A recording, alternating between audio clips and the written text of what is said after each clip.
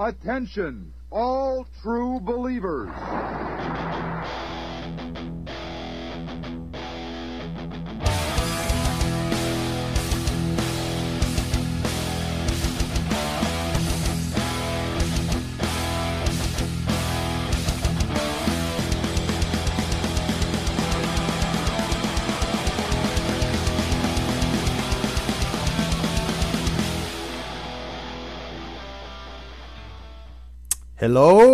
Hello, all true believers. Yes, True, and untrue believers are welcome as well. Indeed, we welcome the comics infidels, those who only read manga and the funny papers, or whatever the hell you happen to read. And those few bearded stone freaks out there who subsist entirely on a diet of old Gold Key comics. I don't even know what those are. That's how young and uneducated I am. But anyway, yes, this is Your Brain on Comics. I am the bent one. I am the unman. And we are here to bring you news, reviews, and the general seduction of the innocent on everything regarding comics, both new and old. If you're innocent, consider yourself seduced. Indeed, it's over. Well, the seduction has begun. The what would you call it? The loss of the true loss of innocence shall happen down the road. It's debatable what comics actually caused the loss of innocence, but certainly somewhere in the giant, pile of thousands and thousands of comics that have been created, there is one that I'm guaranteed if you talk to enough people, you will find one that someone will say scarred them for life, and that's what we're here to talk about. We're here to investigate those. Indeed, yes. Yes. A small announcement on that. Actually, we are not going to be a weekly podcast as I had originally envisioned. There's just a week one, just a week podcast. Very, very weak, frail. Kryptonite, pocket full of kryptonite, man. Indeed. Same old story. Excellent song, by the way. Yes. So yes, we will be doing a bi-weekly schedule just so that we can kind of collect our thoughts and get more stuff read and then of course more stuff talked about. Yes, no, I don't know about you, but I collect my thoughts by taking a plastic bag and inverting it over my hand. So because you can kind of scoop up your thoughts and then reverse the Ziploc over the thoughts, and there you go. I prefer the snot rocket method, where you plug up the one nostril thoroughly and then get a good deep breath and just fire it out as hard as you can. Of course, you need a good mixing bowl to catch it, but or a computer screen. Indeed. Or a sheet of Bristol. Yes, you can then immortalize it for all eternity as a page of comics. But anyway, so this week we are going to be revisiting a topic that we tried to record the previous session, which is Star Wars comics. We had a little bit of technical difficulty, and essentially we recorded an entire show. It was a very good show, but very nice. Only my side was recorded. So it was. And frankly, that's not good enough. No, it's not. No. Because there are many Star Wars comics that the Unman has read that I have not. Going back to some of the older Star Wars comics, actually, compared to a true Star Wars,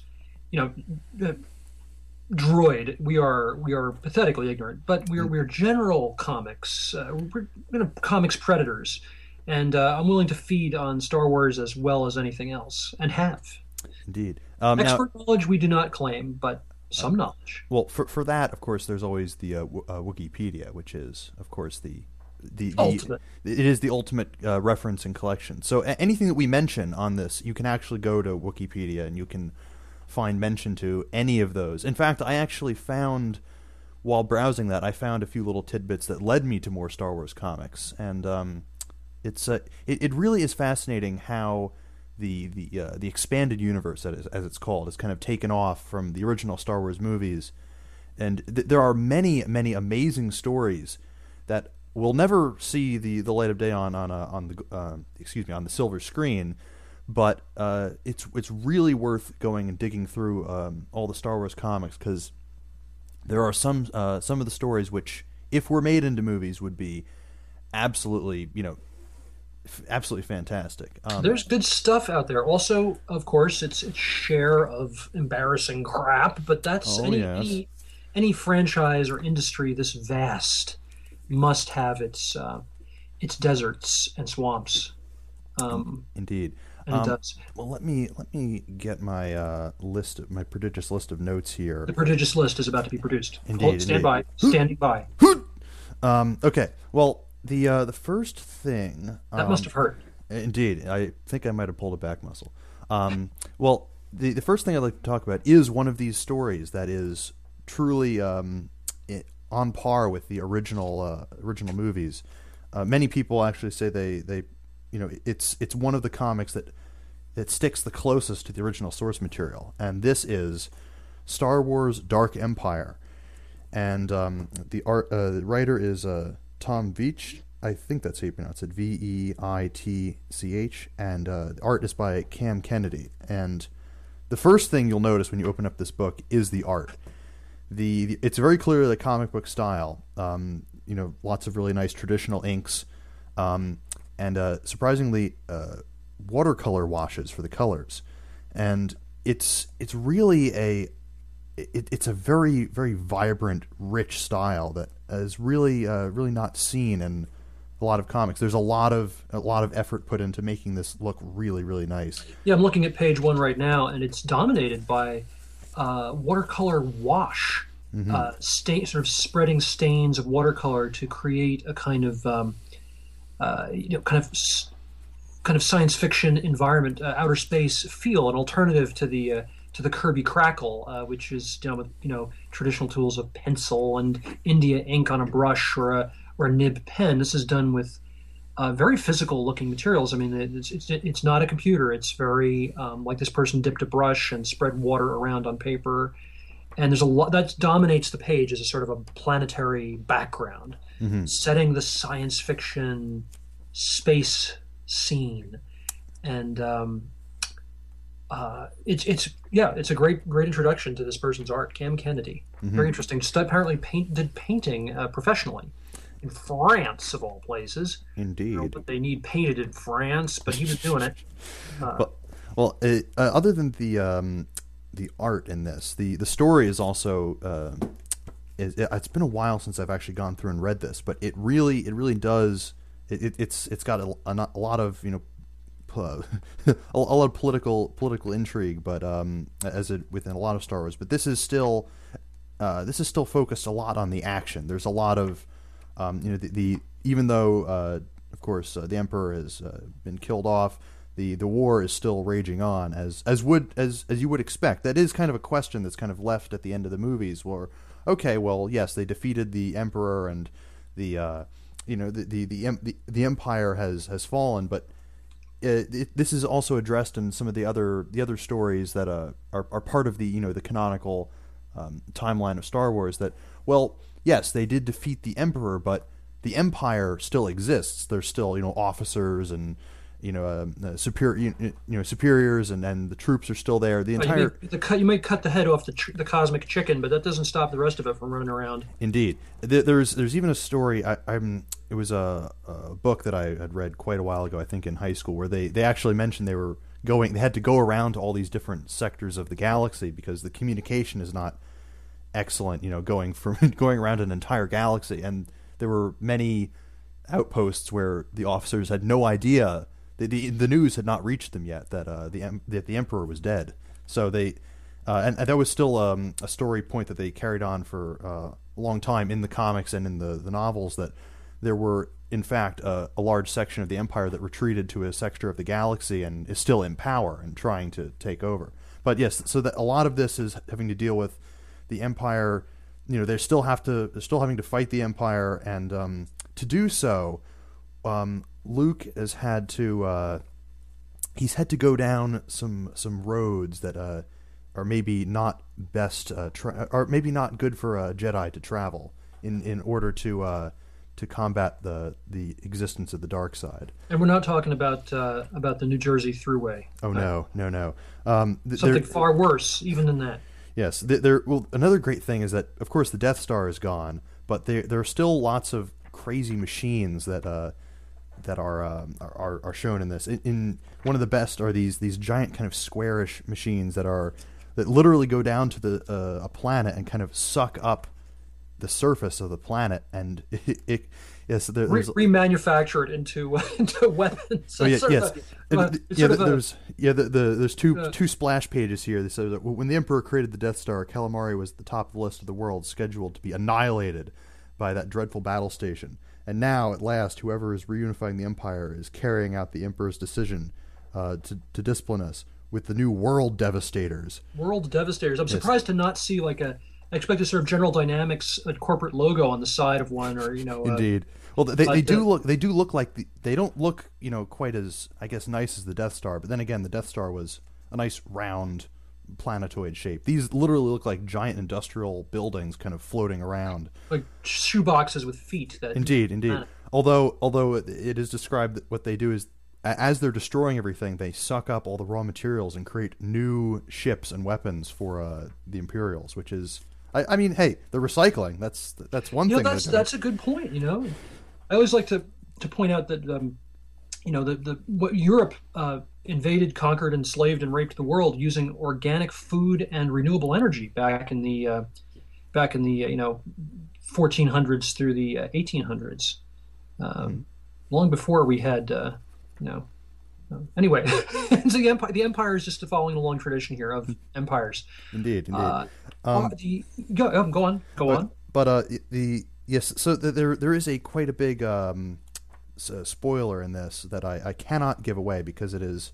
If you are a fan of Star Wars and you've watched the movies and you've read some of the books, this is a plot point that really only appears in this one book. It is part of the canon of Star Wars, but it's kind of brought up and dealt with by the end of this story, and it does have to do with, I guess, the legacy of the Emperor. That's all I can really say.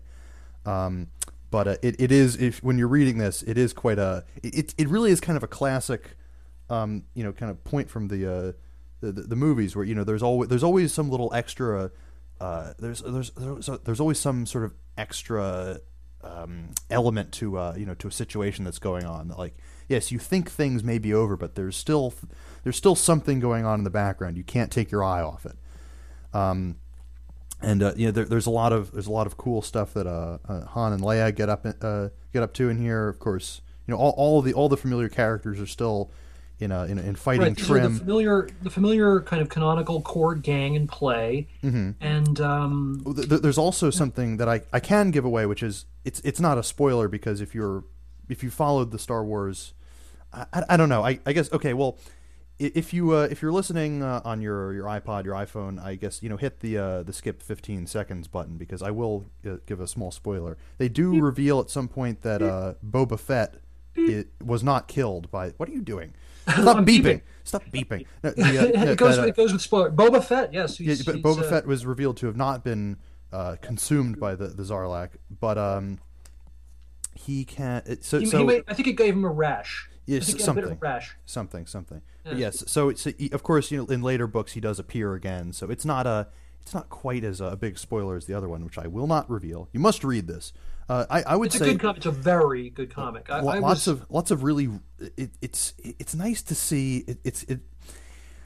I really do say it's so rare to see a comic that has a really good story that's been adapted from source material. Like there's I guess something similar that I have not read yet, and I've yet to pass judgment on, is the Before Watchmen comics that DC is producing, which of course they're supposed to be a prelude to the Watchmen story, what happened to Mothman and all sorts of other stuff, but this of course is continuing on very, very soon after the movie. So that's one of the things I like best about it, is that it goes forward instead of going back. I've got a strong allergy to prequels. Prequels seem to me to be by their very nature doomed to kind of where it's all going. You're constrained. No matter what happens, you got to end up where the previous thing started. It's just so there's a kind of a you're writing with handcuffs on, if you're writing a prequel, and there's been a huge gust for prequels in the movies and the comics, and I like the Star Wars comics because they go forward, and I don't know what's going to happen, and it's not all. And the movies went back, of course, into prequel. Well, I don't like those movies. I'm not that kind of fan. I think they sucked. Mm-hmm. I know, it's blasphemy, but I blaspheme a lot. It's good. You should try it. You should all try it sometime. Everyone, everywhere, all the little children should try some blasphemy sometimes, and Question authority. yeah, that too, including your own, and the authority of even of artists and comic book makers. I Yes, like yes. Star Wars comics. I'm praising them because they go forward instead of back. The movies went back. I think that was an imaginative, creative error of the first degree. Well, that is soon to be rectified, both in the next topic and on the big screen. Of course, there is yes, J.J. Abrams is of course working on the next generation of Star Wars movies, and they are moving forward, which is good. Huzzah! There now. Speaking of the movies, well, yeah, yeah. Excuse me. Let me set the stage here. So, there, of course, lots of comics are going forward with the the Star Wars story. One of which we will talk about in a moment, which is Indeed, a confusing cornucopia Oh, yes. could be characterized as.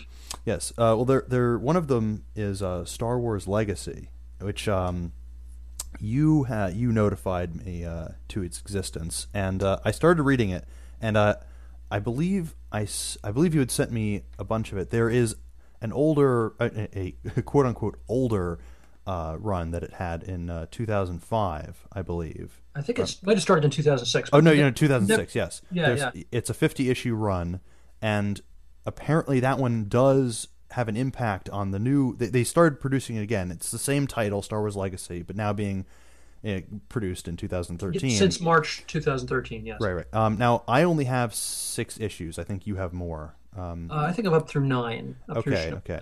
But yeah, so I noticed I kind of quickly started flipping through the first run of it, and I noticed there's something about like a Sith Lord who proclaims himself a new emperor, and then I didn't have time to read more of it. I went into the 2013, and they were talking about him in the new, I guess not the reboot, but they've started up the Star Wars Legacy comic book series again, and unfortunately, because of how I'm obsessive about whenever I start getting into something, I'm going to have to stop reading the 2013 and go back and read the old one.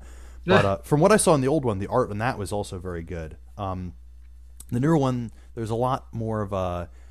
The art style is a bit rougher, a little simpler colors, but nevertheless, very very good handle on the look of a kind of a. The Star Wars universe down the road. Things have changed a little bit. Some things have not changed. There is. Yep. I particularly like to praise the art. The artist is it's a little. How to put this? They're staging things well. They're using a slightly loose, kind of inky looking style, but it's not affected. It's a good storytelling style. You can really go the miles with it. It's very rich. Very rich. I enjoy the art. I think it's very well done, and we should say who a lot the of artist great is, use of what used to be called Ben-Day dots, or the stippling pattern. That's overlaid over a drawing. Now done with computer. Long ago done with sheets of plastic with little dots on them that you would rub onto the paper. First used, I think, in the Phantom strip, which predated even Superman back in the 1930s. Yes. And they're very effectively used here to create space and texture. I'm trying to see and where the that main is. thing is there's characters you learn pretty quick. The first issue, it takes 1 or 2 issues to get going, but you really care about the characters. I think it's got a good story. Nothing but praise for Star Wars Legacy 2013. I'm going to follow this comic. This is and one more thing. Couple of things, if I can just quickly. Main character is a woman, young woman. She's a junk dealer on some planet. Yes. A remote descendant of Han Solo. Right. And Leia. Her last name is Solo. Interesting that patronymic name descending is still even long ago and far away. The father's name seems to have been the one that got handed on. Never mind. But she's a good character. She's cute, but they're not playing up the comic book sexuality to the point of kind of flinching away, where it makes you flinch. It's not. She's really quite a human character, and I would give this comic book to an 8 or a 10-year-old without any blushes. This is something there's not enough comics that are for kids. I mean, we've been saying for so many decades out of our insecurity about comics, comics aren't just for kids anymore, and we've proved it by filling them with torture and tits And Indeed. and the fact is that comics need to keep their roots in the kind of storytelling, I think, that kids can feed upon.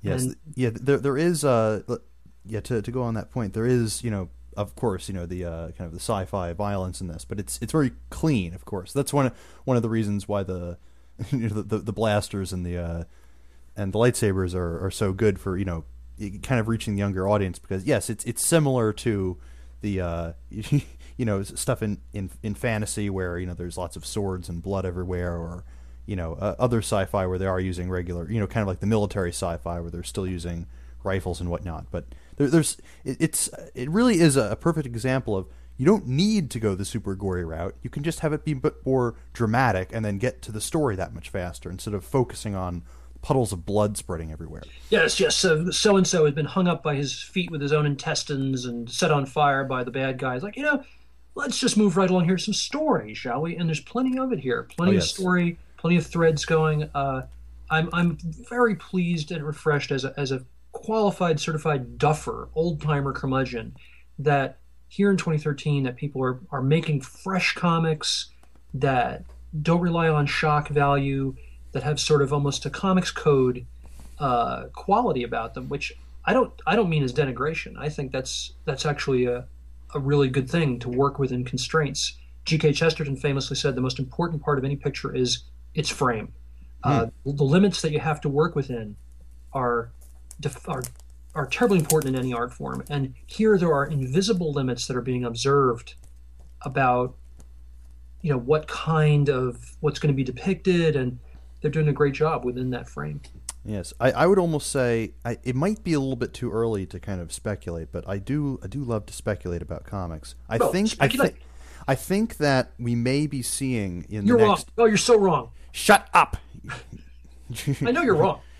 Shut up, little man. Okay.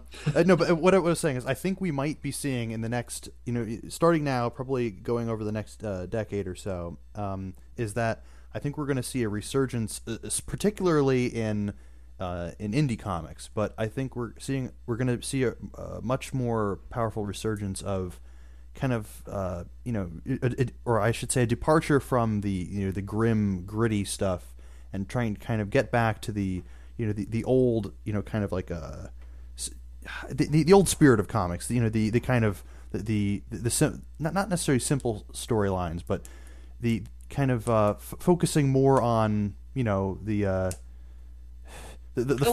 fun you can have with comics, not the fun, the elementary Yes. themes of adventure, survival, friendship, Exactly. loyalty, betrayal.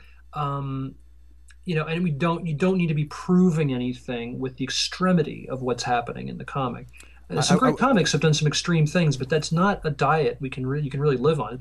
It's like trying to live on whiskey shots. You need some bread and salt and milk. Yes. Preferably all mixed up together as meatloaf. Exactly, with meat to make meatloaf. Exactly. This is the meatloaf of comics. I say that as someone who would kill innocent bystanders to get at a good meatloaf. And have and have indeed. I've made meatloaf so good that I feel I could have killed someone for it. Well, you did kill someone for it, but we just don't know the name of the pig, No, the lamb, or the cow. I wanted to just say that we should always take a moment to name artist and writer. Oh yes, And yes. Star Wars Legacy is scripted by Corinna Bechko. Interesting to see a woman's name, not so common in the comics industry as writer. No. Gabriel Hardman is also scripting, art by Gabriel Hardman. Huzzah for Gabriel. Applause. More than golf claps from here in Vermont, anyway. Indeed. And an able team on cover art by Dave Wilkins, who does great sort of movie poster style. Yes, yes. It is. Yeah, it's. I like it. I like it quite a bit. Yeah, it's a nice painterly style that's used. Both. Maybe not so much in the interior, but definitely on the cover. I like it.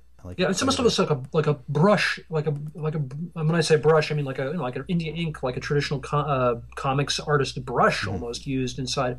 Probably, I don't know, done digitally for all I know, or maybe this person's using paper and ink. But I'm looking at digital effects being used. But yeah, it's most definitely digital. I think most stuff is done digitally now, just because it's so much quicker, and you can simulate a lot of stuff digitally. I'm actually working on trying to pin down a digital coloring style, and I'm definitely gravitating more towards a painterly style. It looks I personally think it looks better than than the cuts coloring style, which is what's used in a lot of Marvel and DC stuff. That very smooth, vectored, coloring style with gradients. And, what we used to denigrate as airbrushed. Yes. Well, I don't know, because that kind of coloring style looks much different than something that's been airbrushed. Something that's been airbrushed is much smoother.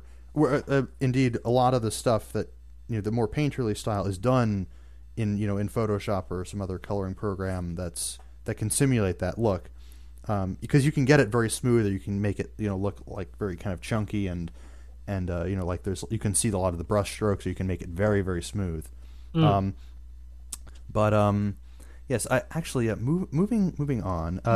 Moving on. So yes, I'll tie in the color talk in just a moment. But the next comic I want to talk about is we're taking a step back in the Star Wars comics, but to the left. Just to jump to the left, yes. Yes. A little bit of time warping is about to occur. Indeed. Time warping and dimension hopping. I'm talking about the Star Wars. Not Star Wars, the Star Wars. It's a new series being produced by Dark Horse Comics. Not the Dark Horse comics, just Dark Horse Comics. Yeah, Dark Horse Comics. but the Star Wars. You're confusing me quite that's thoroughly. So easily done, I can't resist. You're confusing me and the listeners. Sorry. The one listener we probably have. Back to the War Stores. Anyway.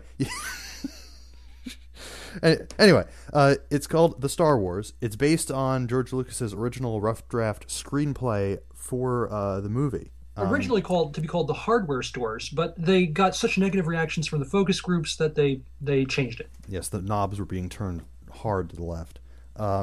So this story still focuses on many familiar characters, but it's obvious when you start reading this that you can almost see immediately where George Lucas, once you went back and did some more drafts on it, you can see where he kind of started taking elements from different characters and piecing them together to create what we finally, come to know as Luke Skywalker and Princess Leia, Han Solo, Darth Vader, and all the others. It does start off with on a small planet with the Starkiller family, which is a name that apparently it doesn't make much sense. I mean, you can't kill a star. No, well, we can't walk a star either. So I don't know. I don't know. Well, yeah, that Lucas was originally going to use the name Starkiller for the hero, and which is attached to the hero, or I guess the apprentice in this version of the story. The studio apparently did not like it and told him to change it, which is understandable. So he just he got rid of that name altogether and just used the Skywalker name, which is part of a character in here. I don't want to say too much about the story, because one of the nice things about reading this is that it's so kind of different than a lot of the Star Wars stuff you've read before. A lot of the traditional themes and trappings of the universe have changed a little bit. I will say though, it's I don't know. It's hard. I really have to say it's hard to talk about this without giving a lot away about it.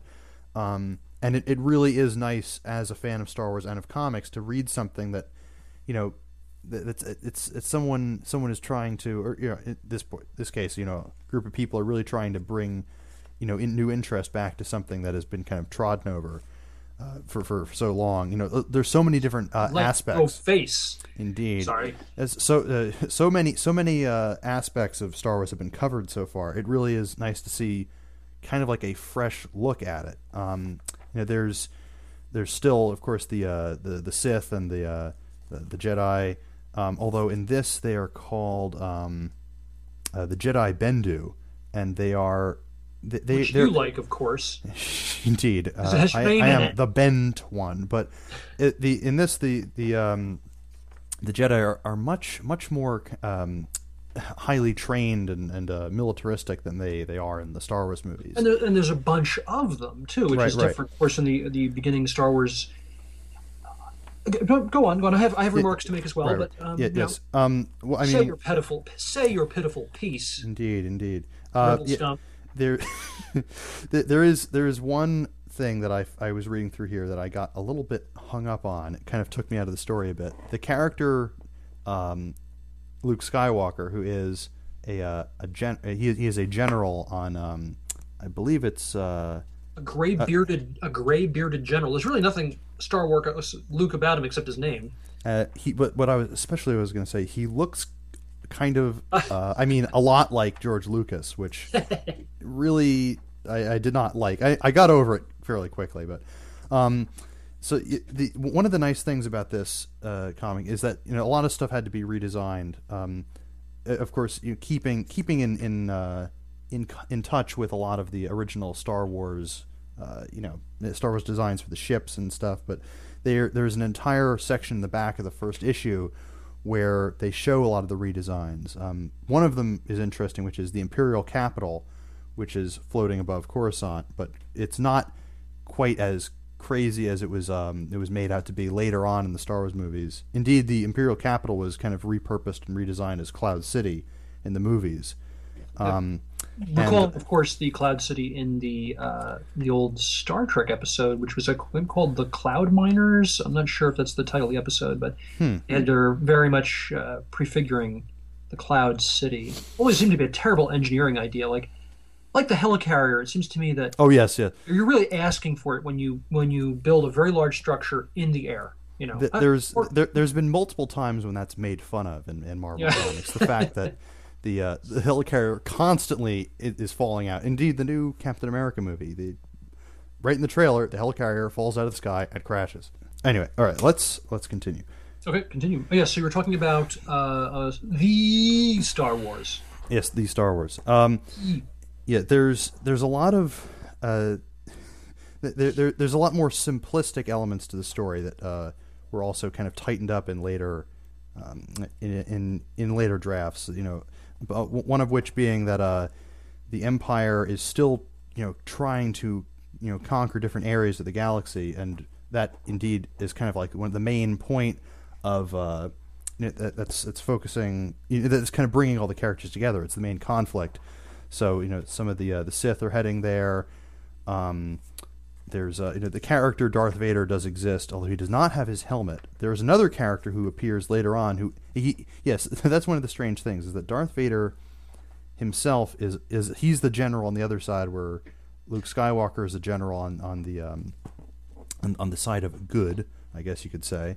The people who wear earth tones as opposed to death, the earth tone people versus the Goths. Indeed. Yeah. Yes, there's a lot of white in the uniforms for the good guys. But one thing I found interesting, particularly, is that the character who became Darth Vader is kind of cobbled together out of three characters in this. There's the actual character Darth Vader, who's still in the kind of the character role that he was in the movie. He's, you know, kind of he's one of the head generals. And he's even got, you know, the same outfit, the body outfit, but no helmet. And then there's a character who comes to assist him in, I think, issue 2 or 3, where he is one of the Sith, the Sith Knights, and he's got like a breathing apparatus on his face. And then there's another character who's got a kind of a robotic body that's been, you know, slowly pieced together over time.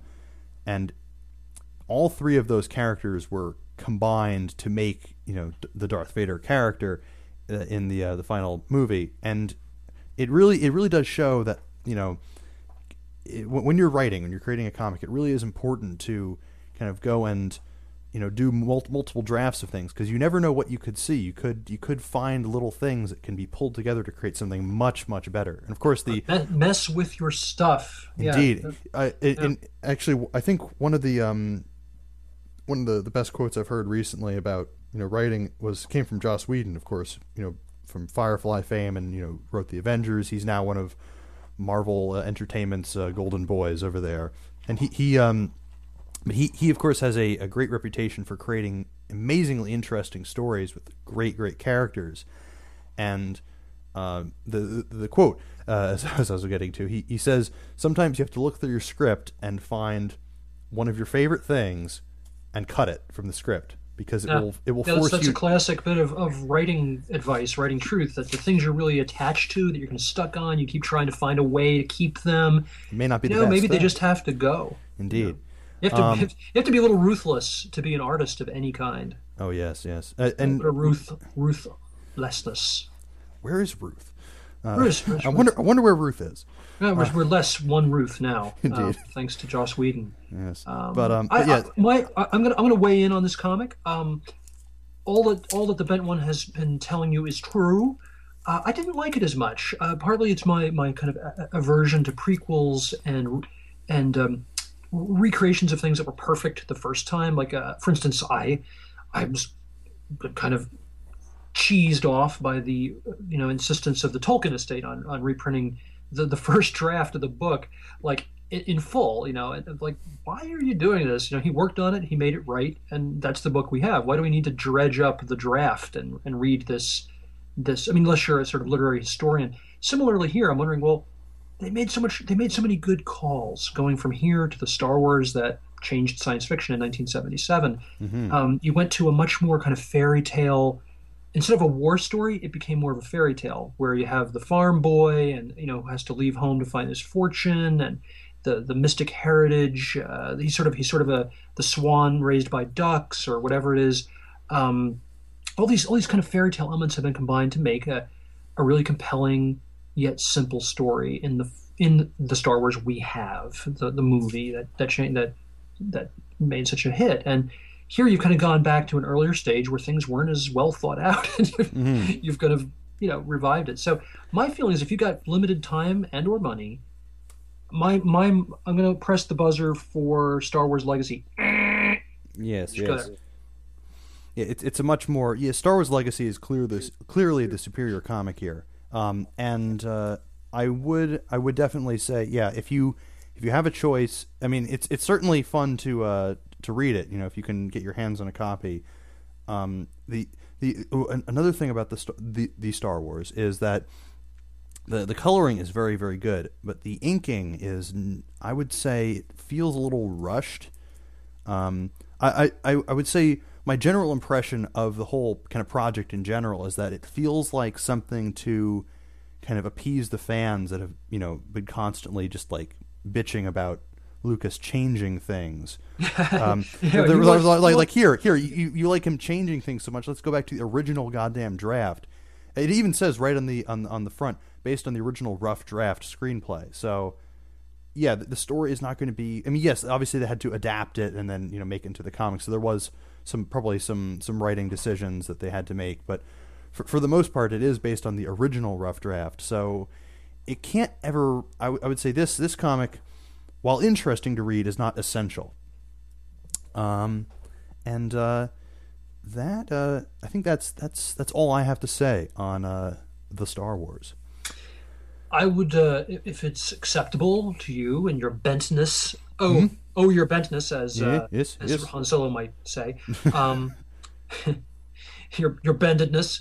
A remark might be forthcoming on the earlier Star Wars comics that the very first ones from starting in 1979. Mm-hmm. I've been reading some of these lately, and is this an auspicious moment at which to find indeed. about them? Let's jump off to talk about other Star Wars related comics.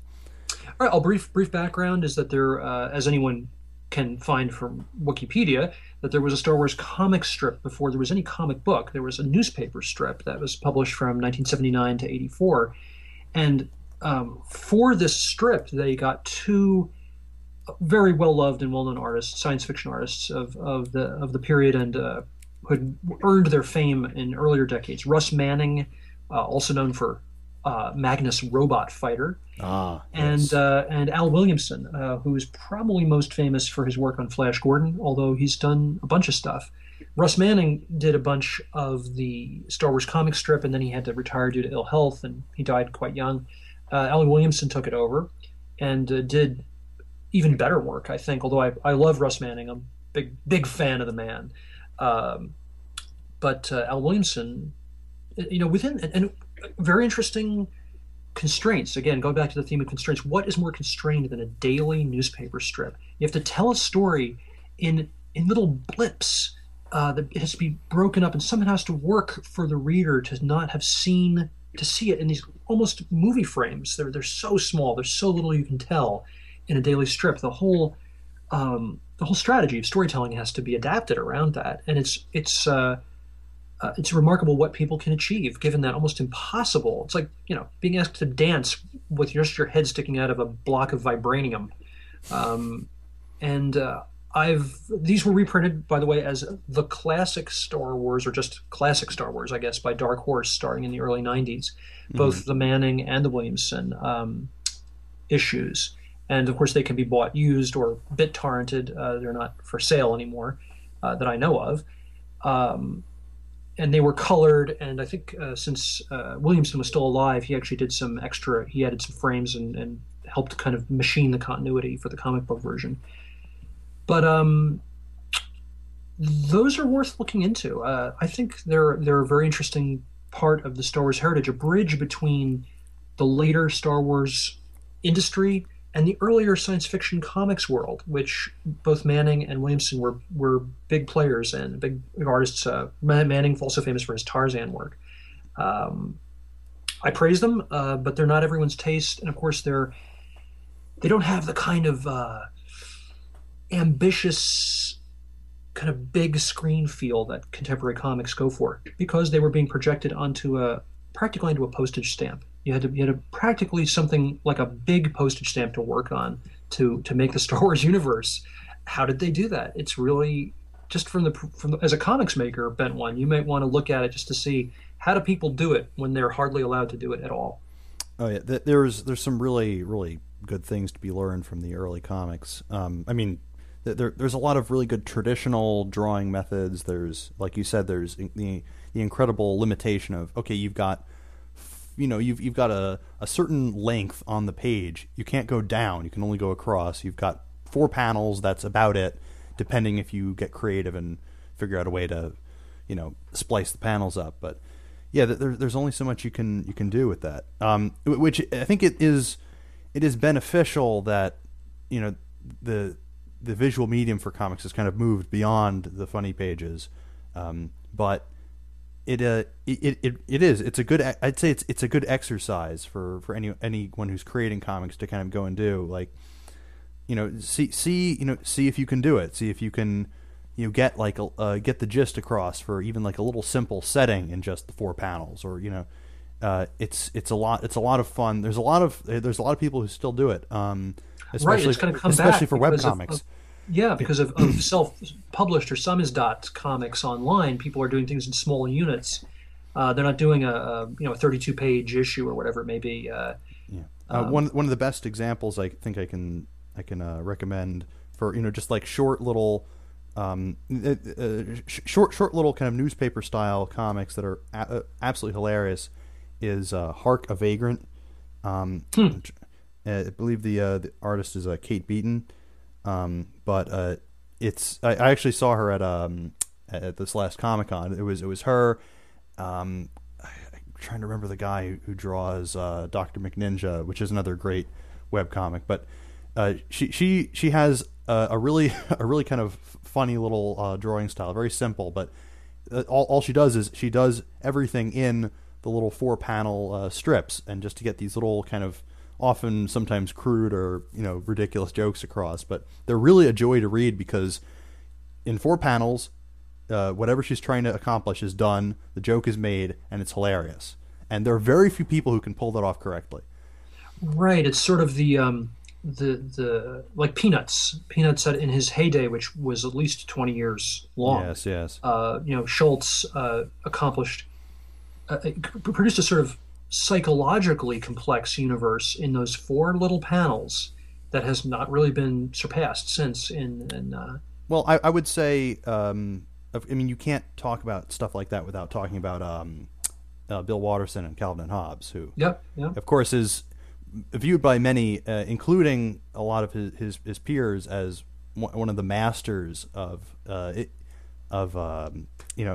Sunday comic strip. In fact, there's there's actually a documentary that was released recently called Dear Mr. Watterson, which is all about Calvin and Hobbes and the impact it had on future generations, and it was interviews with guys like is it Berkeley Breathed or Berkeley Breathed? I don't know how to pronounce that name. I've always been afraid to say that. The guy who created make a mess of it, and I bet you just did. Yeah. Anyway, well, indeed, the guy makes fun of his own name in the comics. The guy who created Bloom County. Yeah, him. Another bizarre, wacky comic strip. But yes, if for some reason you've never really sat down and read Calvin and Hobbes, you really owe it to yourself too. That it is truly some of the best stuff you will ever read. I'm including regular comic books, graphic novels, anything. There's something magical about Calvin and Hobbes that out of everything, it's very, very hard to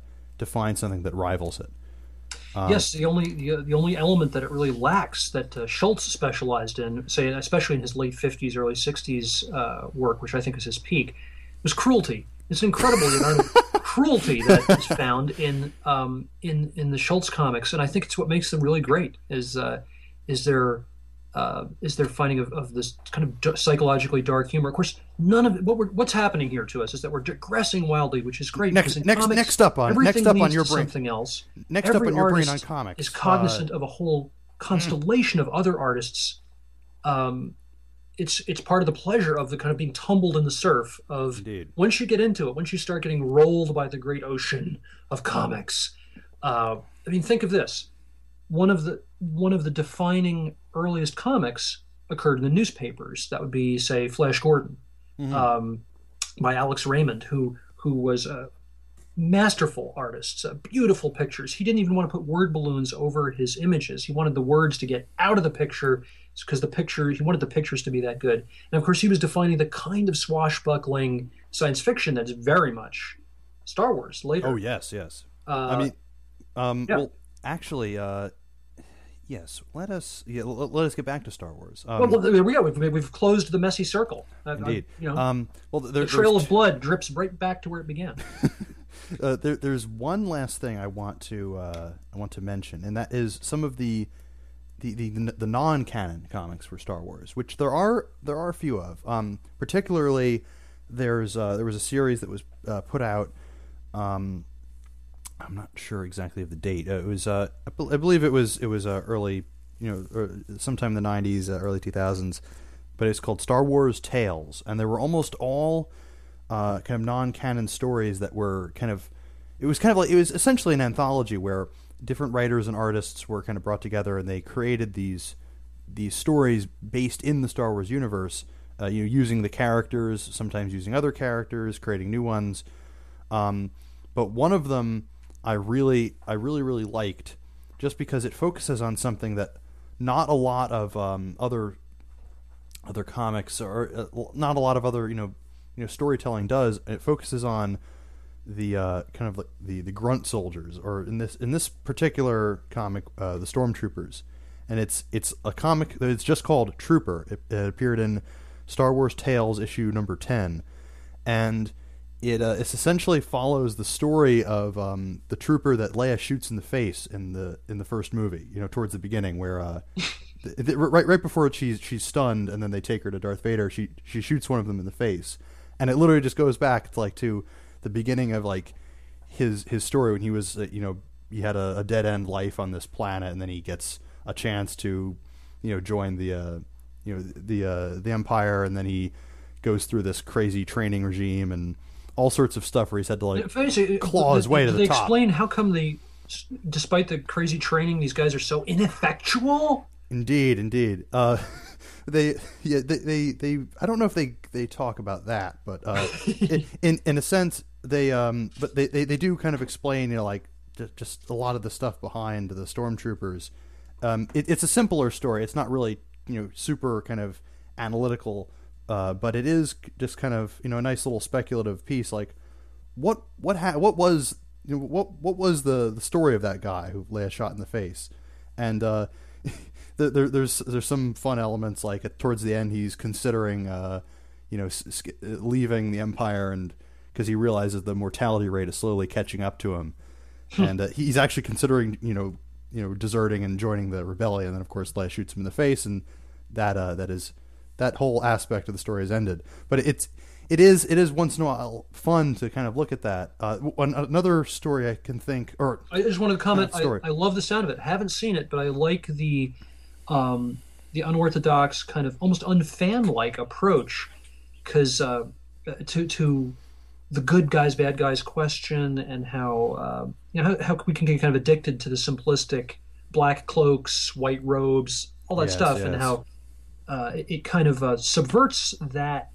character, that aspect of the character of this kind of fiction, to say, oh, what if suddenly we break the kind of this the moral ethical fourth wall, and go into the world where these people are people, like that guy in the unit, that guy that even were say that it's almost like doing a Sergeant Rock comic where the Nazi suddenly has a story.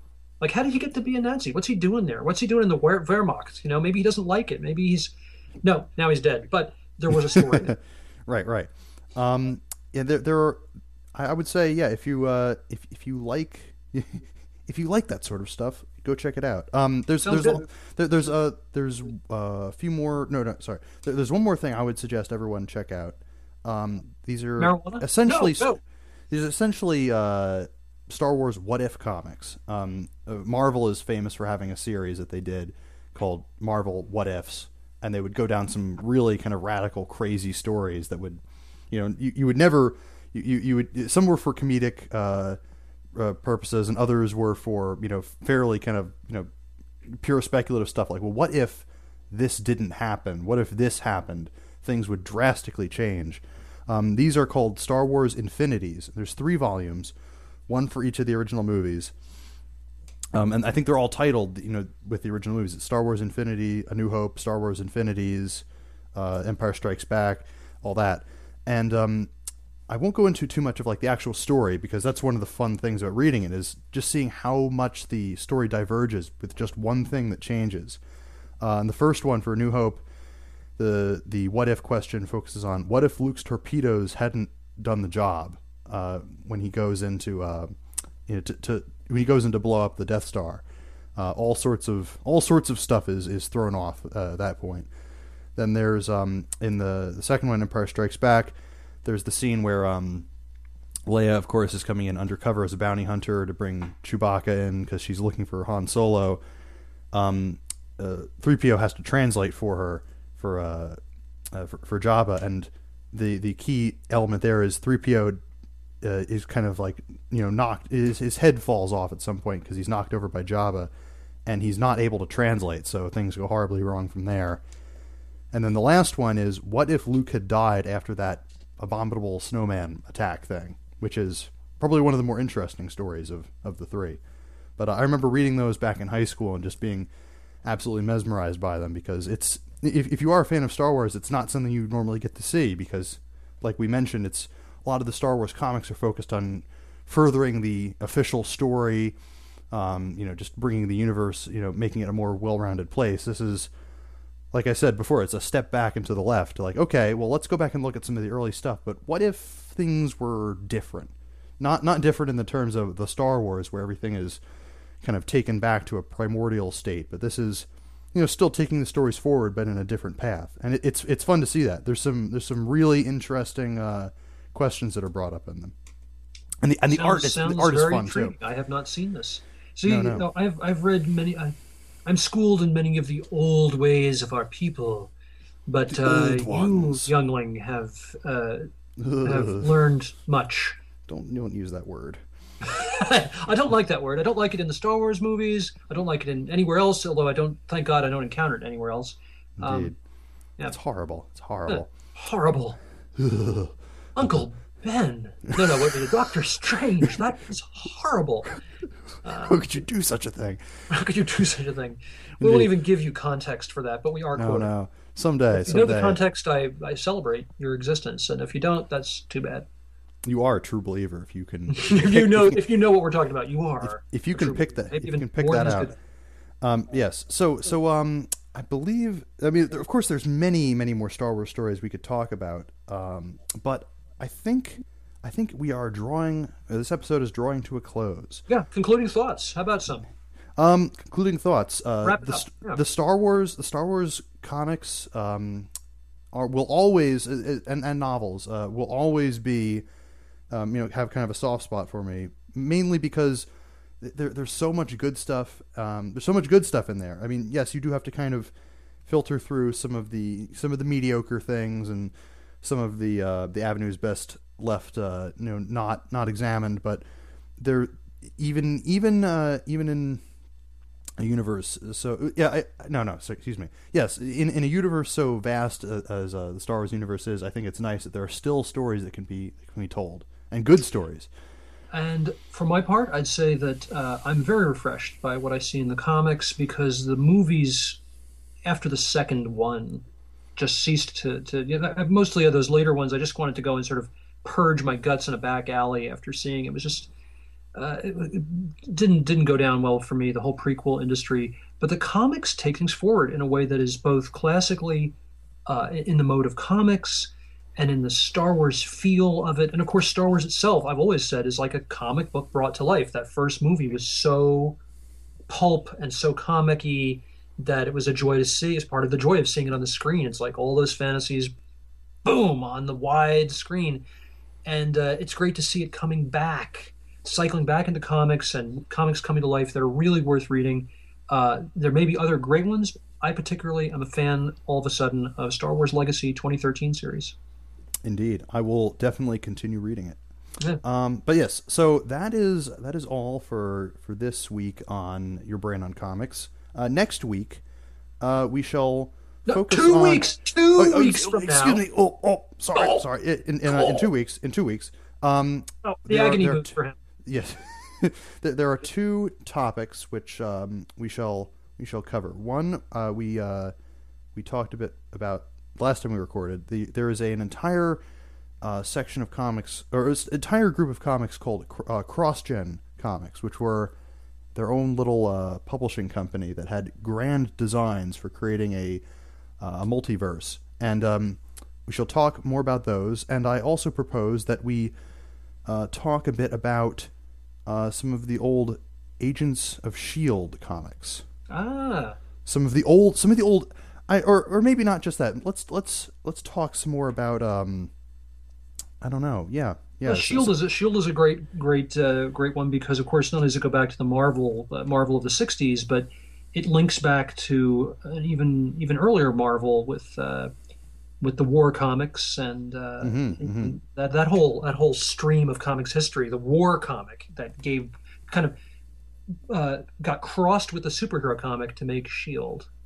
Indeed. So yes, we shall save that. Yeah, fascinating for stuff. Time. Indeed. But yes, so I for this week on Your Brain on Comics, I am the bent one, and I am the unmanly one, the unman. Indeed. And we shall see you on the next episode. But in the meantime, go read some comics. Read more comics. That's what we, I can't give better advice. Do it. Bye. Turn the pages.